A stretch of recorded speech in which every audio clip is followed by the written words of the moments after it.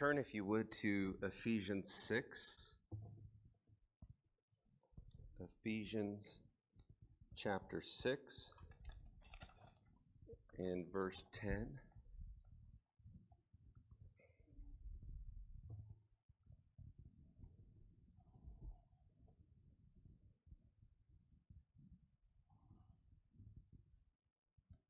It's good to behold our sovereign God. He owns the cattle on 1,000 hills. He knows every hair on your head. And the days that were fashioned for you have been numbered. He's in total control.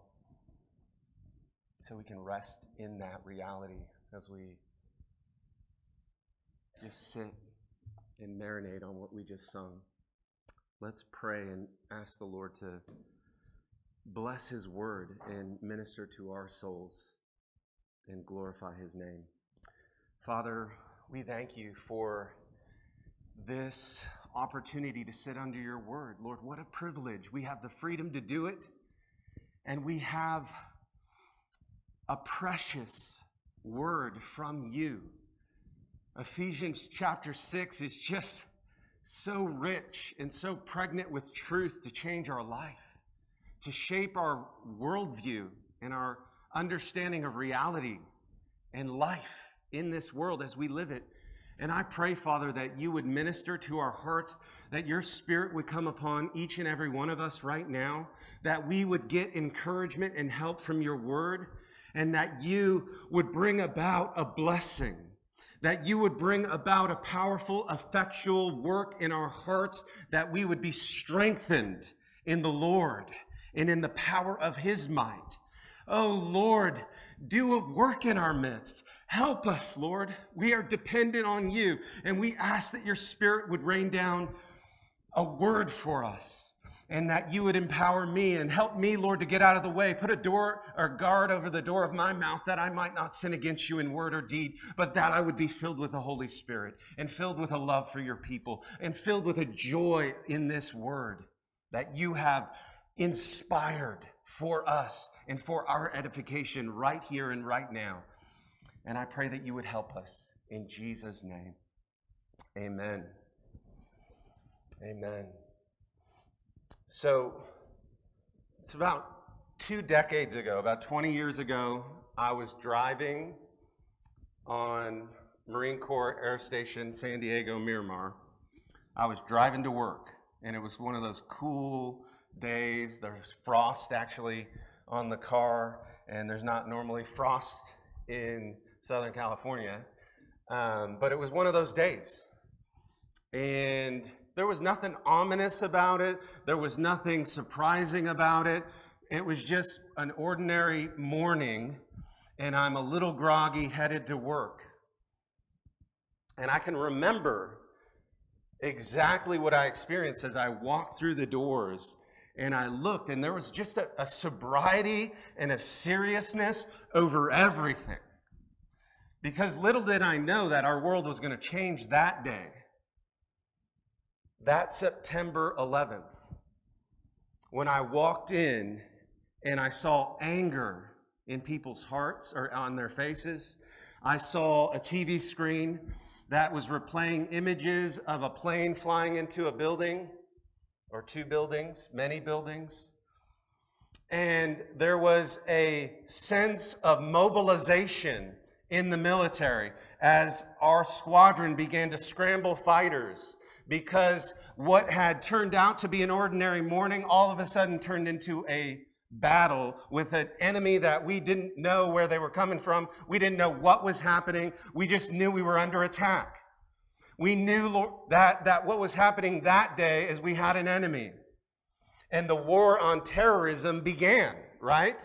And if you remember, we were in sort of a bit of a panic because we didn't know when the next terrorist attack was going to come. And so they locked down that base, and I remember the sense of urgency and the wartime mentality that shifted. Now, military people, especially Marines, have a more wartime mentality almost always, but there was something distinctly different that day because we realized that the battle was real, that we weren't just training anymore, we were in the midst of it. And ultimately, it was with an enemy that we couldn't really see. We just knew that there was attacks happening. That at that point, there wasn't intelligence about what was going on. We just knew the Pentagon got hit, and the World Trade Center got hit, and all these different places, and flights, crashing into the ground. And we were at war. And ultimately, I want to tell you guys that we are in a spiritual battle much like that. We're in a conflict right now. The Bible says that we are in a cosmic battle with the forces of evil, that our enemy is an invisible, unseen enemy that is afoot, and he has an army of darkness that he mobilizes at his disposal to undo the souls of men, to destroy families, to wreck marriages, to oppress the weak, to enslave people to drugs, alcohol, addiction to substances. We are the most medicated nation, most addicted to so many different things. And the devil is afoot, working in every form of evil that you can think of in this world. It has its origin, it has its locus in demonic influence. And that's what this passage in Ephesians 6 unfolds for us. It's as if the Apostle Paul wants you and I to know that the very last thing he's going to tell his church from a prison cell, he knew it was spiritual war because he was in prison for the gospel, and he wants to tell them, I want to tell you to get ready for the battle. There's a spiritual battle that you are all immersed in. Everybody sitting here has been engaged. And whether you realize it or not, the enemy is afoot in your life to ruin you and to separate you from God, to deceive you, to lie to you, to tell half-truths, to hide the full truth about who God is, what his plan is in this world, and how you fit into it. And the book of Ephesians is all about getting at that. You open, boom, with gospel realities. Blessed be the God and Father of our Lord Jesus Christ, who's blessed you with every spiritual blessing in the heavenly realms. He's chosen you in Christ Jesus. He's predestined you in love for adoption into his family. These are blood-bought truths that if you're a child of God, the Spirit of God is bearing witness with your spirit. Yes, these are the realities of the Christian life. You are forgiven and you're brought into the family of God if you know Christ. And the devil means to blind us from those realities. He means to circumvent and destroy and cause distraction from the realities of spiritual truth in your life as Christians. And you got a bullseye on your back because you are a Christian. The devil already has the world. The Bible says that in 1 John 5:19, that the whole world lies under the sway of the evil one. It says in Ephesians chapter 2 that we were once dead in our trespasses and sins, in which we once walked, following the course of this world, following the prince of the power of the air, which is the devil. Before we knew Christ, we were just trotting along under the spell of the evil one, under his sway, without knowing. And then God woke us up. We were children of wrath by nature, blind to the truths of God. And then Ephesians 2 in verse 4 says, but God, being rich in mercy because of his great love with which he loved us, even when we were dead in our trespasses and sins, made us alive. Immeasurable riches are yours in Christ Jesus. And you're meant to know that, and you're meant to taste that. And the spiritual war that we are in, the enemy is seeking to distract you from those precious gospel realities and promises. He's lying. Jesus said he was the father of lies. He's been lying from the beginning. He's a murderer. He's been murdering from the beginning. That's his heart. Now, sometimes we can make some errors when we think about spiritual warfare as Christians. And C.S. Lewis once talked about, we can make two errors. Number one, we can think the devil doesn't exist at all, and the demons love that, because then they can operate just unhindered, and you're blinded to the spiritual reality that you're in a war, that you're up to your neck in spiritual warfare. But we can also make too much of the demons and become fascinated with them and become sort of attracted in an unhealthy way. And the devil is under every nook and cranny. We start to say, oh, well, there's a demon of this and a demon of that and a demon of this, and you've got to exorcise the demon, and I wouldn't be doing the things I do if I didn't have this demon inside me. And it's some way of kind of excusing your own propensity to sin, to lie, to cheat, to steal, and saying, I just got to get that demon out of me. So we often blame the devil for our own sin, but make no mistake, he is the tempter. He's the deceiver. He's the accuser of the brethren.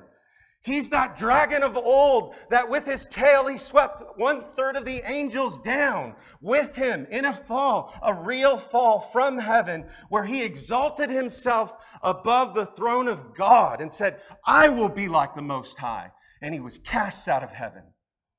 And he has been wreaking havoc in this world ever since, and he is the enemy of our souls. And so we have to have a sobriety as we approach Ephesians chapter 6, because it's meant for our help and our good and our edification. It's meant to remind us that we are at war, and we've got to have wartime mentality. And I want to give you 3 truths that you can be helped to navigate the war, the cosmic battle that we are in with the forces of darkness. I want to give you 3 tools. Number 1, we need to know our spiritual enemy. Number 2, we need to be strong in the Lord and know we have supernatural power in him. And number 3, we need to stand in the armor of God.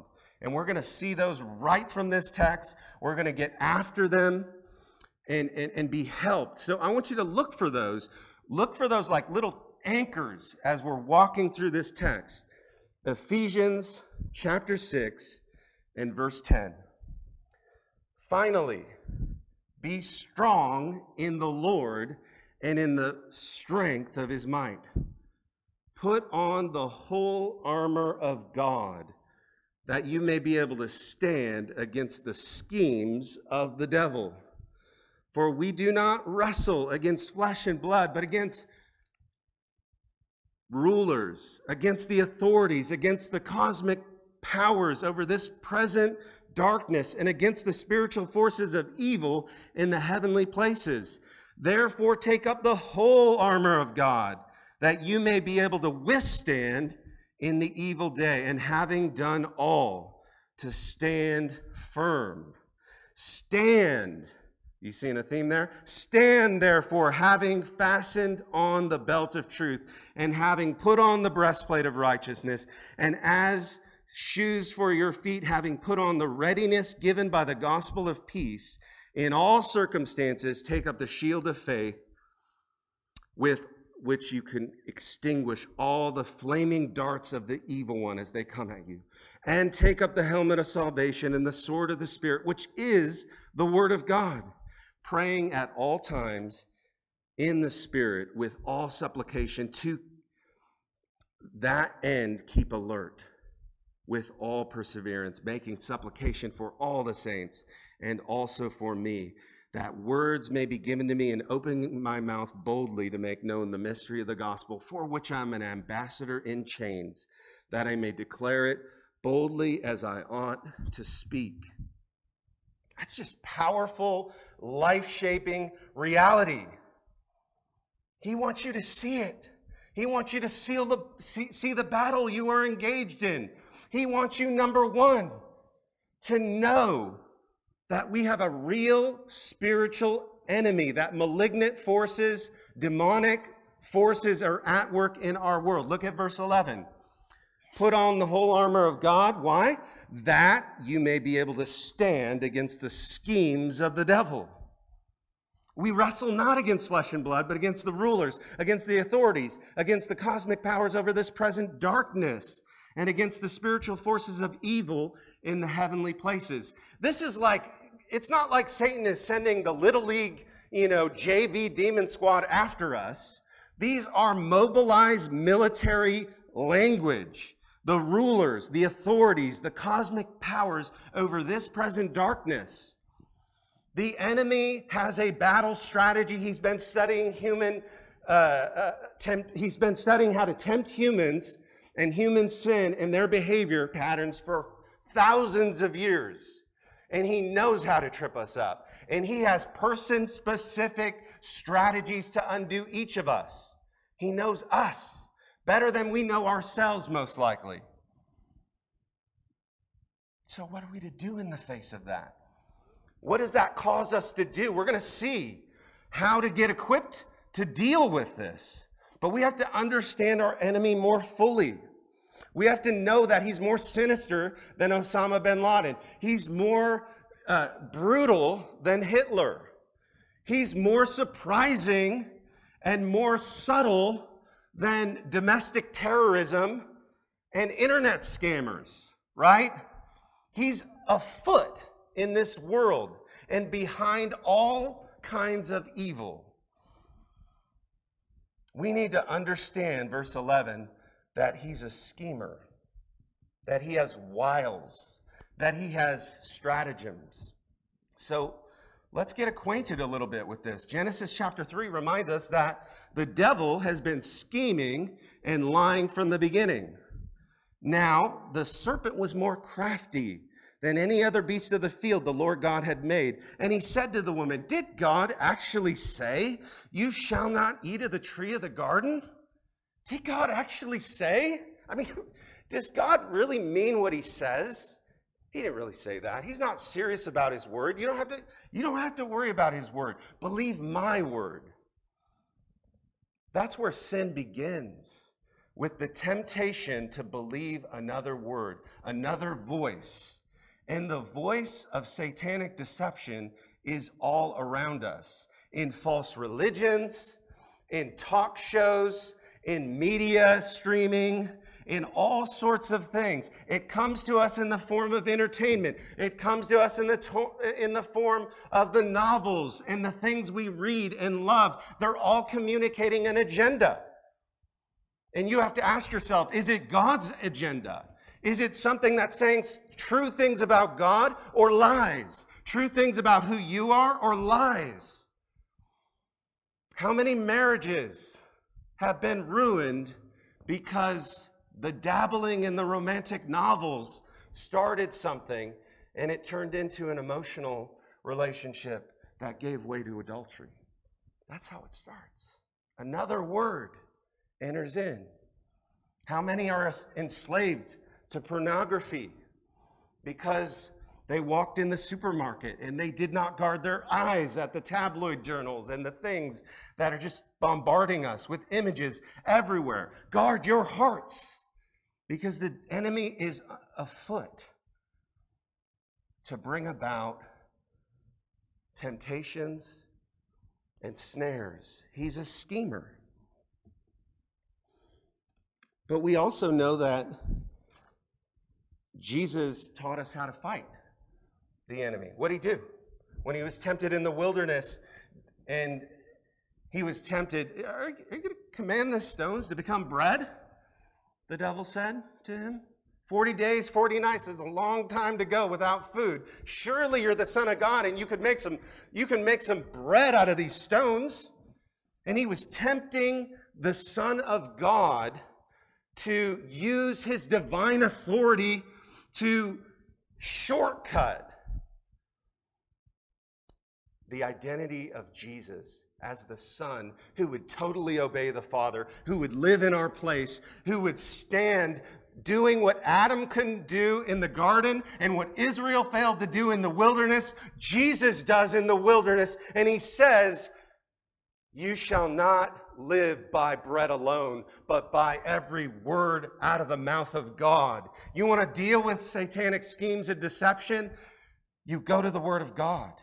Jesus set the pattern. He's the one who defeated the enemy in the wilderness.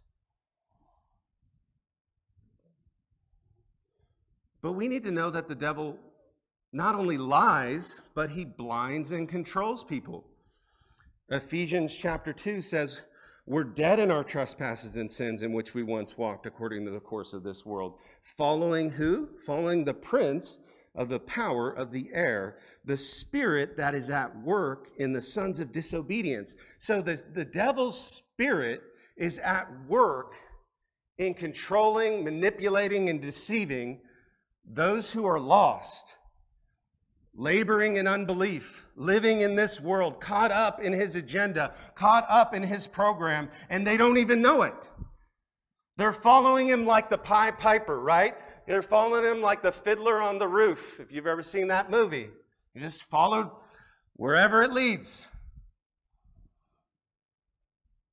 Ultimately, we have been given the reality-shaping truth of Scripture to help us see the enemy more clearly.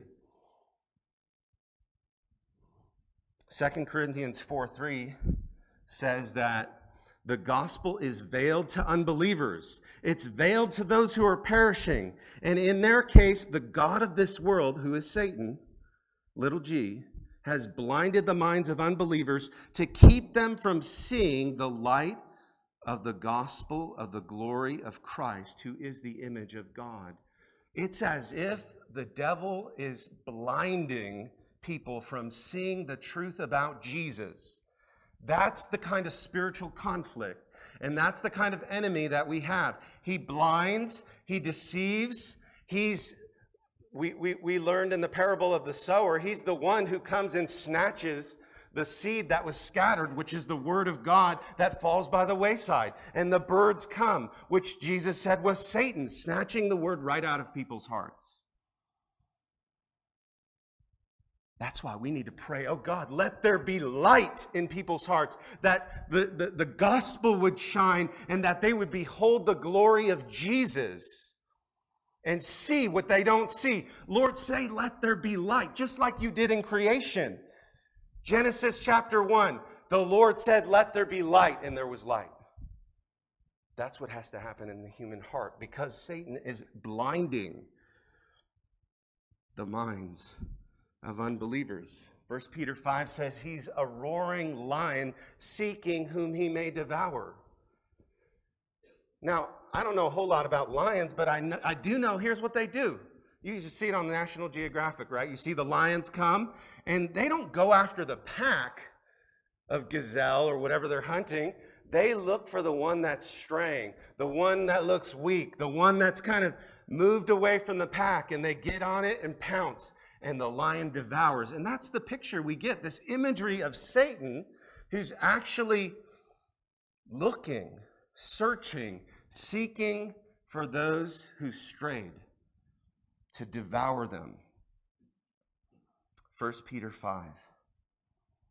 That's why it's so important to be committed to a local church, a body of believers, where people know you, where you can be prayed for, where you're getting the word, that reality-shaping clarity every week. You're just getting the word of God. You're getting help. You're getting encouragement. The Spirit of God is moving on your heart to illuminate. And you're aware when the lion comes. And Peter says, resist him firm in your faith. When the lion comes, what do? You resist him in the faith.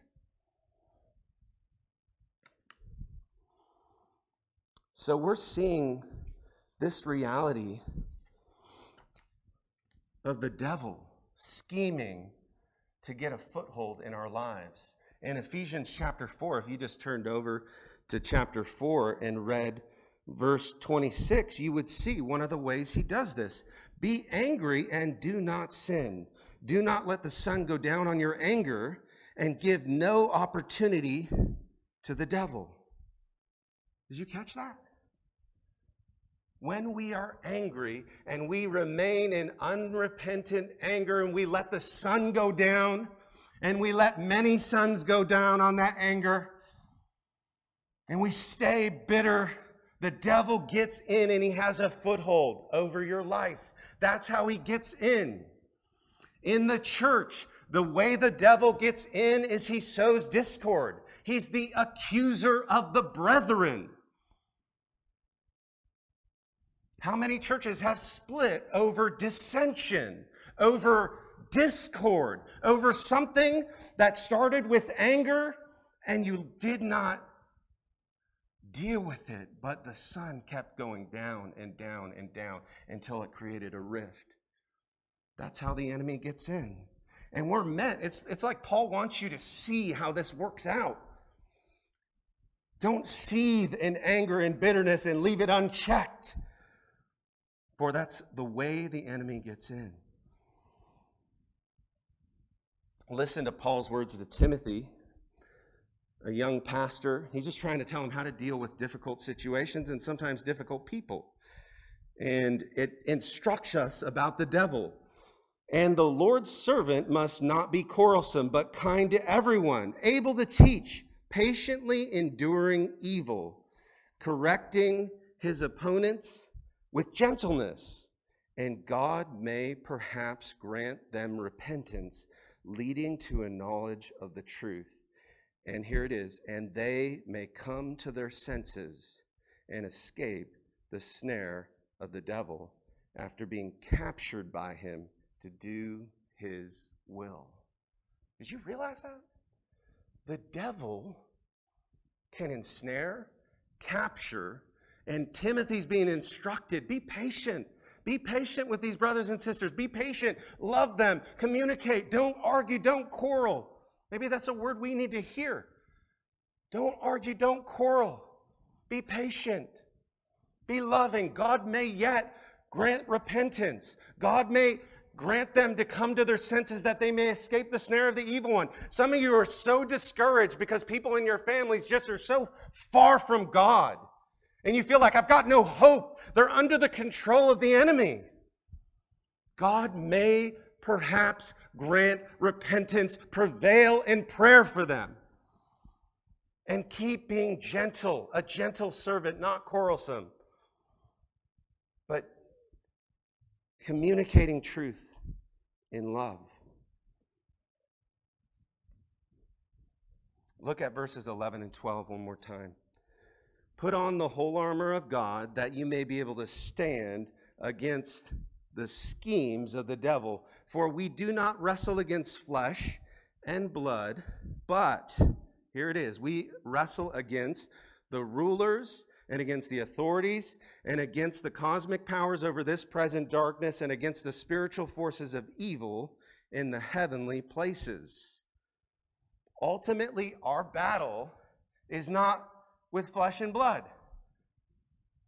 Sometimes it feels like it's with flesh and blood, doesn't it? Sometimes you feel like, well, I got a very real human enemy right on the other end of that conflict. But Paul is saying, what you need to know, what you need to see is that there is a demonic reality afoot. There are malignant forces, spiritual forces, authorities, and powers and spiritual host of wickedness in the heavenly realms that are working in and behind the scenes to create conflict and to fan the flames of conflict. Have you been in an argument before that got so bad that you didn't even know how it began? You couldn't even remember, but you're just mad, seething.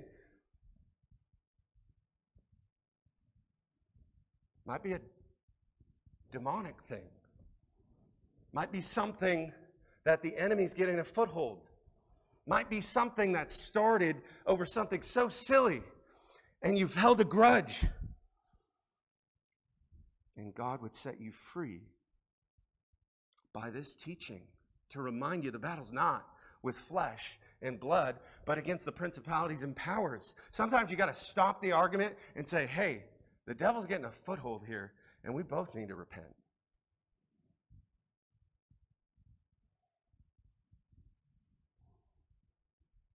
This is powerful truth. I mean, this hits us where we're at, where we live in everyday life. This is not like, some sort of like fantasy realm that we're talking about that doesn't impact your life, doesn't impact your marriage, doesn't impact your friendships, your work.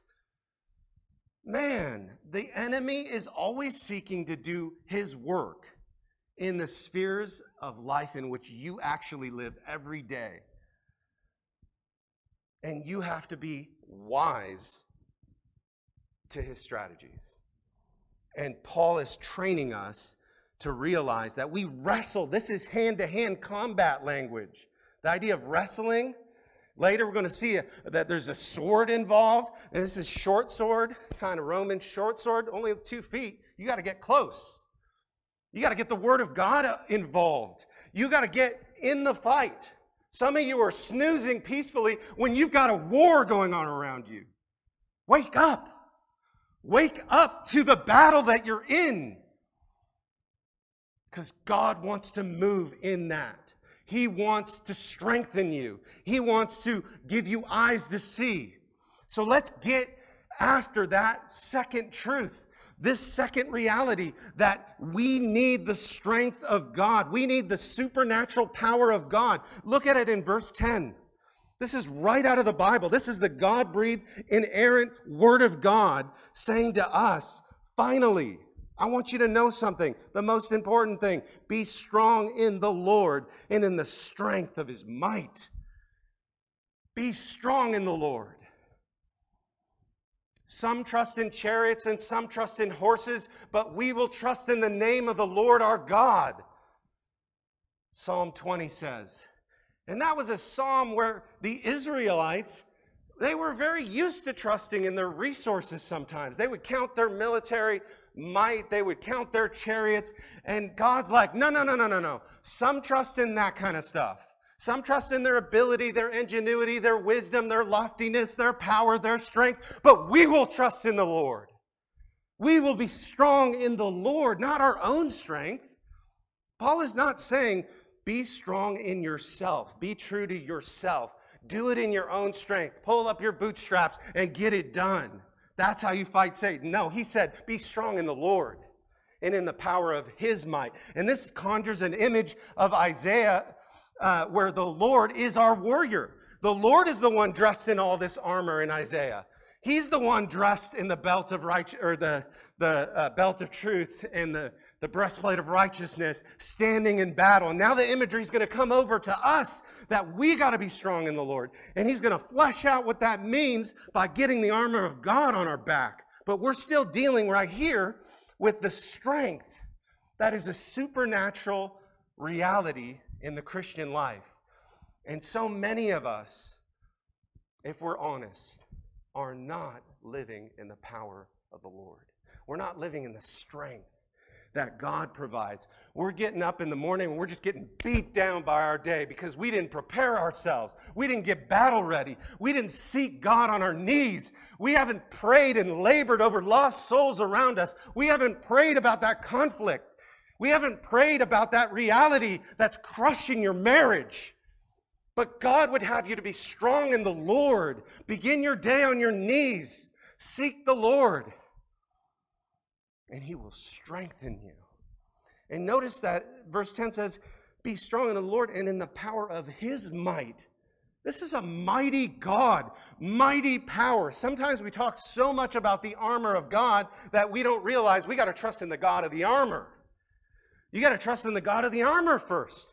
You got to be strong in the Lord, in His power, in His strength, in what the gospel has purchased for you on the cross, that you have been given the Holy Spirit that indwells you.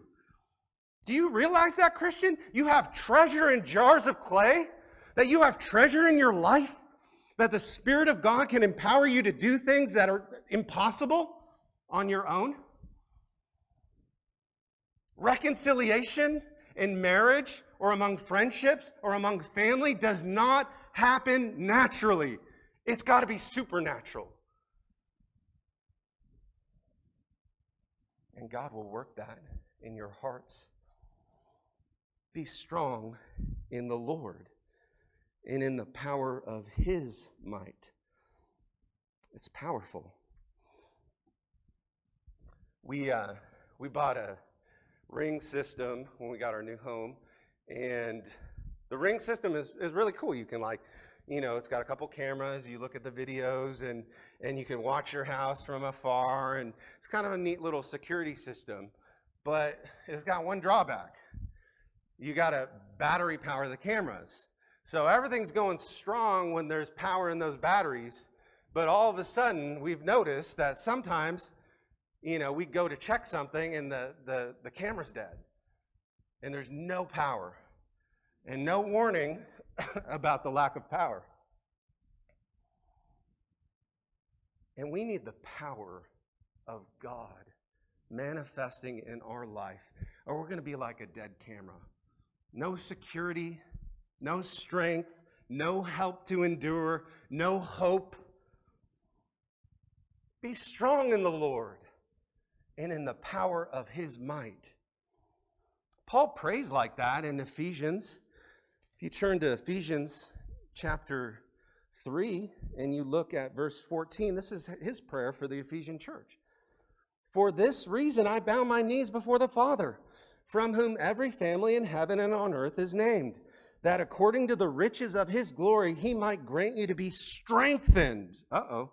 There's that language. With what? With power through His Spirit in your inner being or your inner man.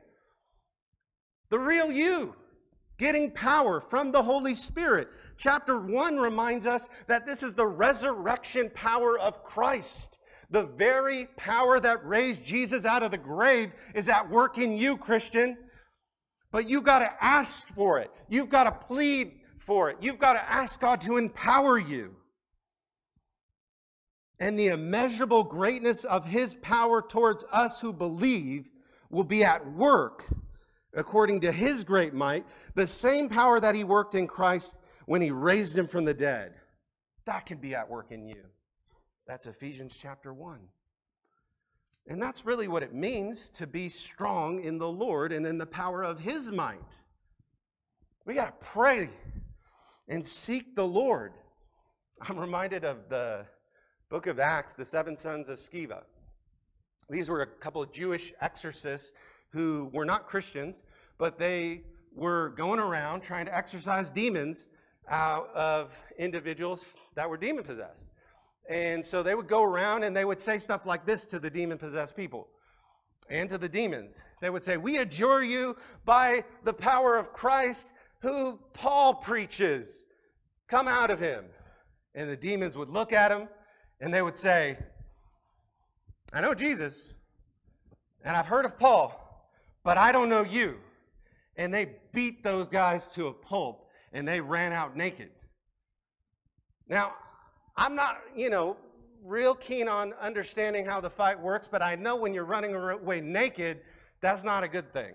That sounds like you lost. So ultimately, they ran out naked because they didn't have the power of the Lord at work in them. They were proclaiming the power of Jesus' name based on what Paul had said, but they didn't believe it themselves. I think Jesus is powerful, but the guy Paul preached, yeah, that guy. Let's do it in his name. Okay, good. No, be strong in the Lord. He's your Lord. He saved you out of darkness into His marvelous light. He's empowered you. You have been bought at a price. You are not your own. You are Christ. You're a new creation in Christ. Behold, the old things have gone and the new has come. Live in the power of Christ.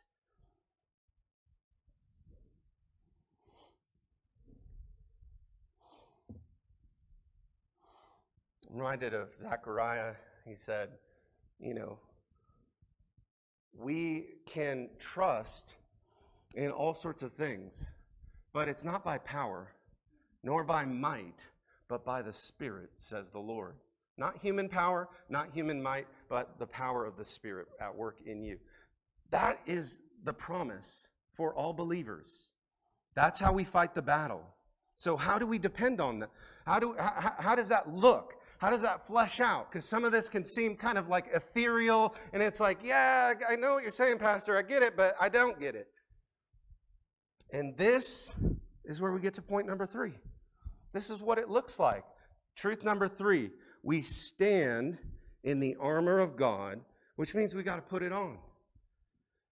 Verse 11, put on the whole armor of God, that you may be able to stand against the schemes of the devil. Or verse 13, take up the whole armor of God, that you may be able to withstand in the evil day, and having done all, to stand firm. Stand, therefore, having fastened on the belt of truth, and having put on the breastplate of righteousness, and the shoes for your feet, having put on the readiness given by the gospel of peace. And in all circumstances take up the shield of faith, which can extinguish the flaming darts of the evil one. And take up the helmet of salvation and the sword of the Spirit, which is the word of God. Man, those are powerful, powerful, pregnant truths, and we could spend days on them, but we're going to just kind of go light speed thinking about this reality. And the first thing I want you to realize is that it says, put on the whole armor of God. The whole armor. Not a few pieces, the whole thing. You need to have the whole thing, and you need to put it on. And the language is like dressing yourself. And one of the things I realized, having young children and just observing that any children you have like under 5 don't observe the rules of clothing very well, right? So they would run around naked if you let them, and they're going to dress themselves in, a big old jacket when it's 100 degrees out, and a t-shirt when it's like a snowy day in the winter, dead of winter. They don't know how to dress themselves. They've got to be dressed. And some of us are running around naked spiritually, just totally given to the elements around us, to the spiritual attacks. And God's saying in this text, get clothed. Put some spiritual armor on. Put some clothes on. Get the armor of God on your back and on your life.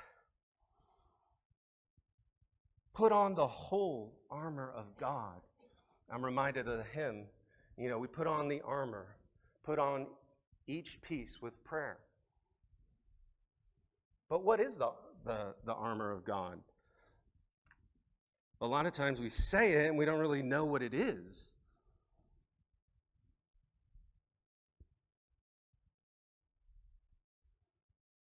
The armor of God is just nothing less than the gospel, fleshed out.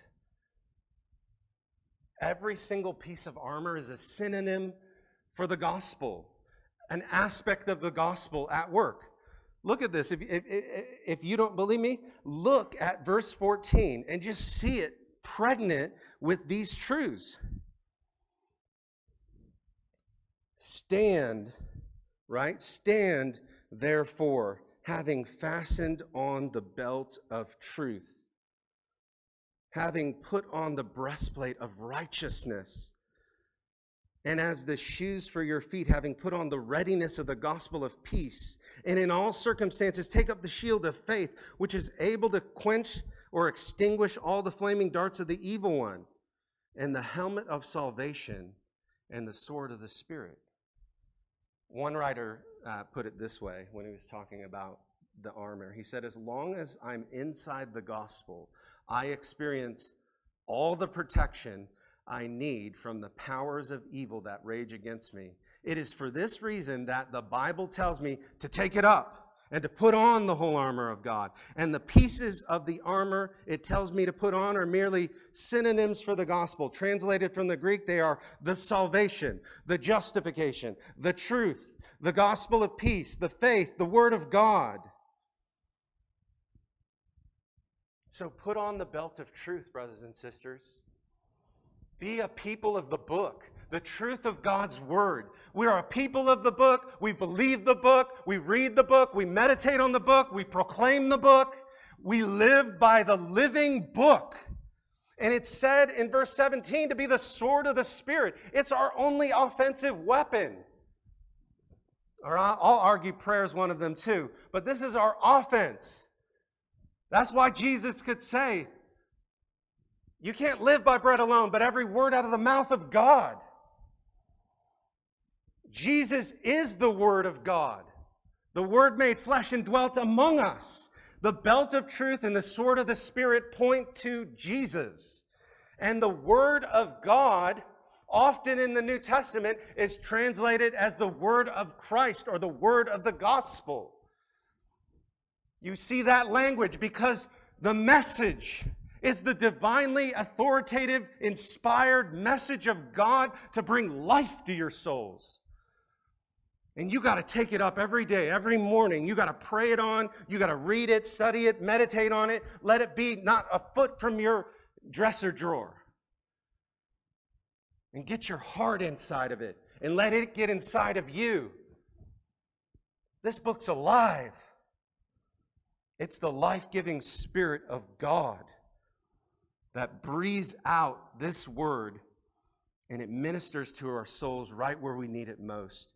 And the satanic forces are always thwarted by the word of God and our apprehension of this word. And we're going to get better as we read it, to wield it, and to use it for the glory of God.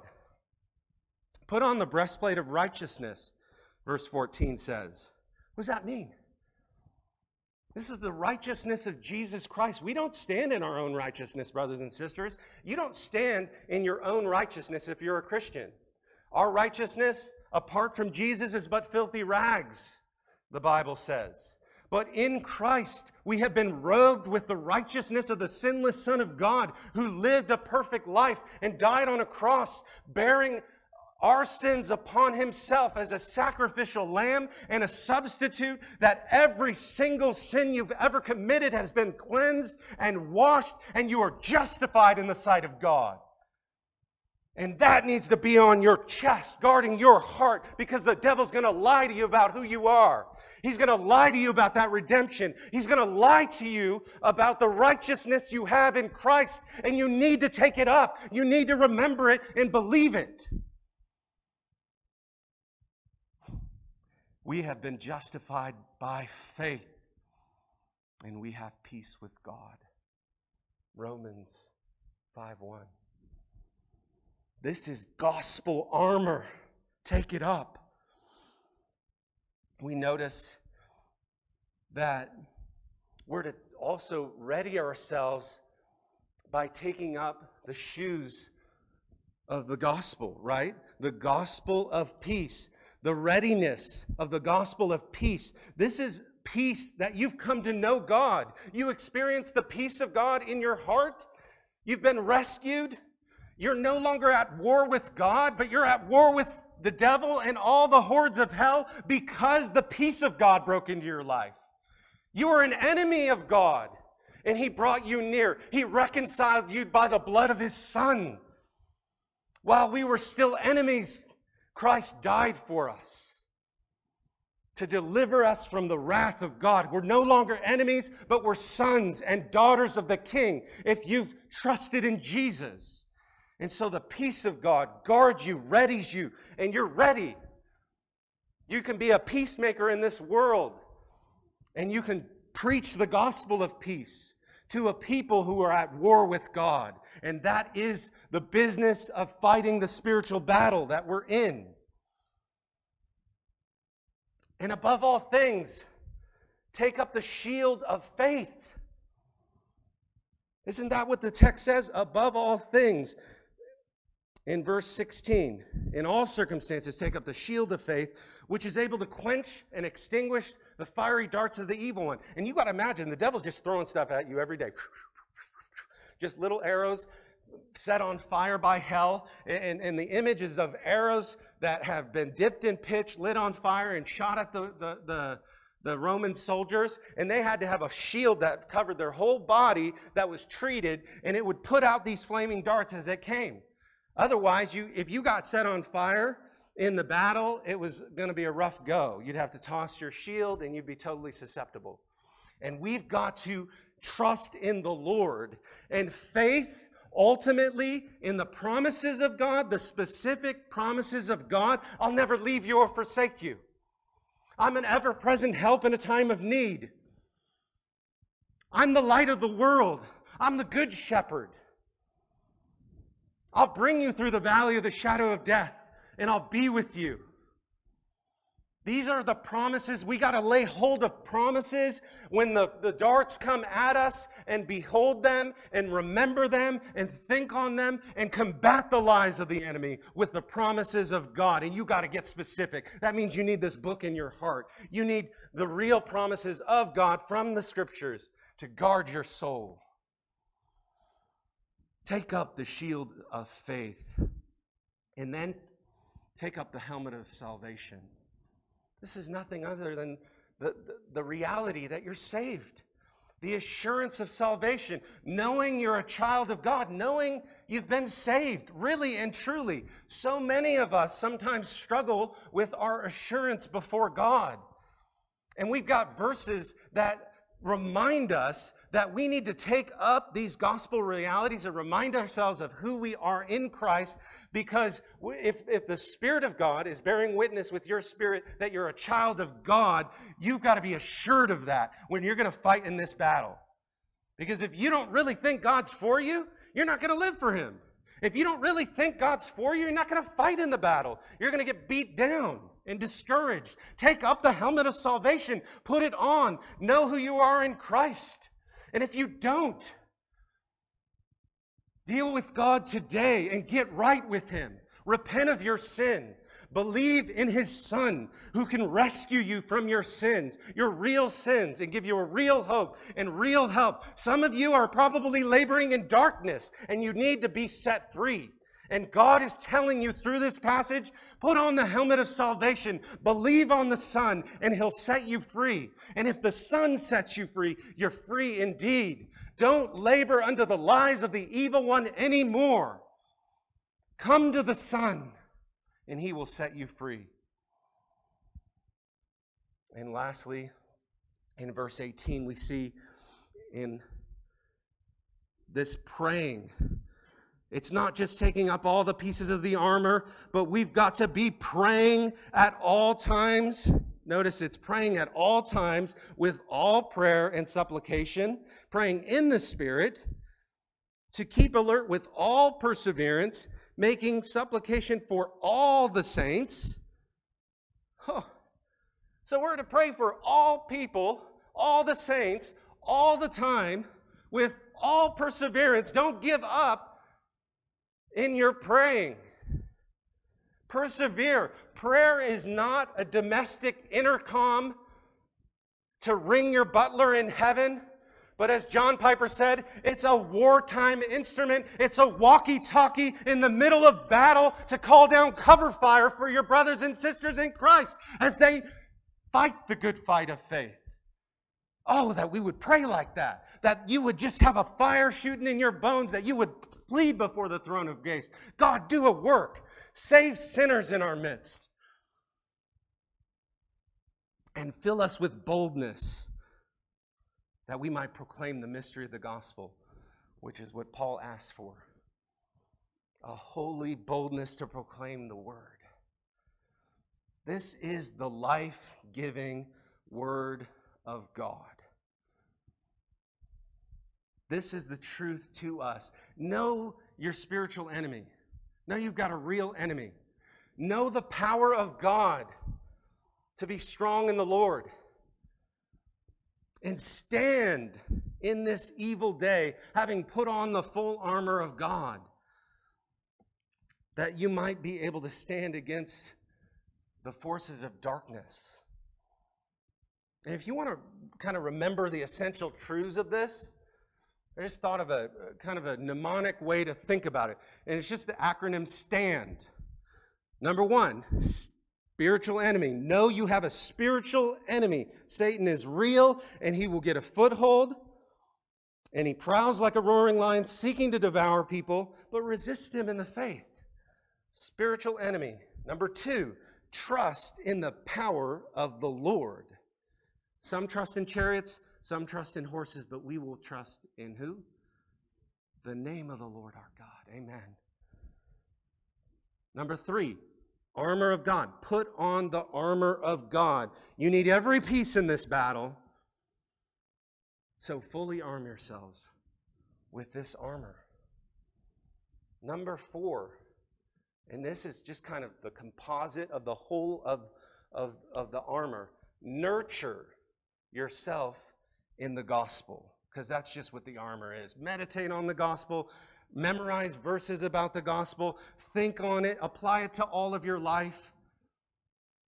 Let the gospel come to bear in your soul and let it take deep root. Don't think it's the beginning and you got to go on from the gospel. Never get beyond the gospel. Keep preaching it to yourself. Lastly, so we've got stand, S-T-A-N, and then D, depend on God in prayer. Depend on God in prayer. Resolve to be a prayer warrior. Resolve to be a man of prayer, a woman of prayer, with a heart that just loves God and loves to intercede. Loves to come before the throne of grace with those 4 alls, right? All kinds of praying for all kinds of Christians and all kinds of people, with all perseverance, with all supplication.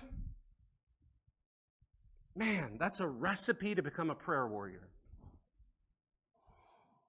So, as we close to pray, maybe you're here today and you're just like, I finally awakened to the battle that I'm in. I finally realized that I need to stand in this fight. And if you're a Christian, that you would just be spurred on in that resolve to fight the good fight of faith. But if you don't know Christ, if you haven't trusted Jesus, and the Spirit of God has awakened you to that reality today, do not delay. Put your trust in Him. Ask Him into your life. Ask for real forgiveness. Believe in the real promises that He went to a cross to die for your sins, and He'll rescue you if you believe. We're going to pray. And I'm going to be praying for both kinds of people that the Lord would minister to us. So let's pray.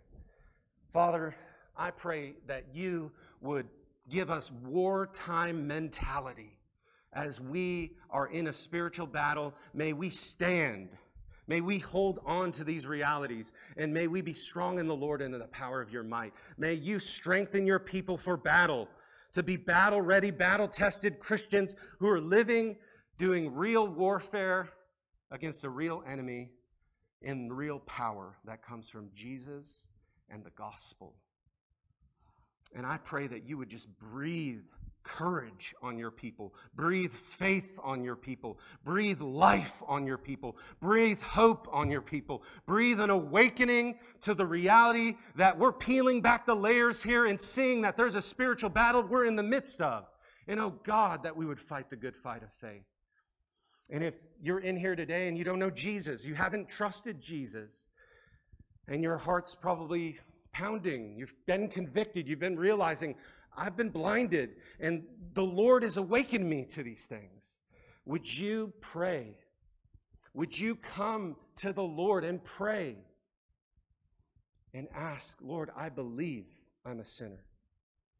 I believe that I'm worthy of judgment, that my sins are having real consequences.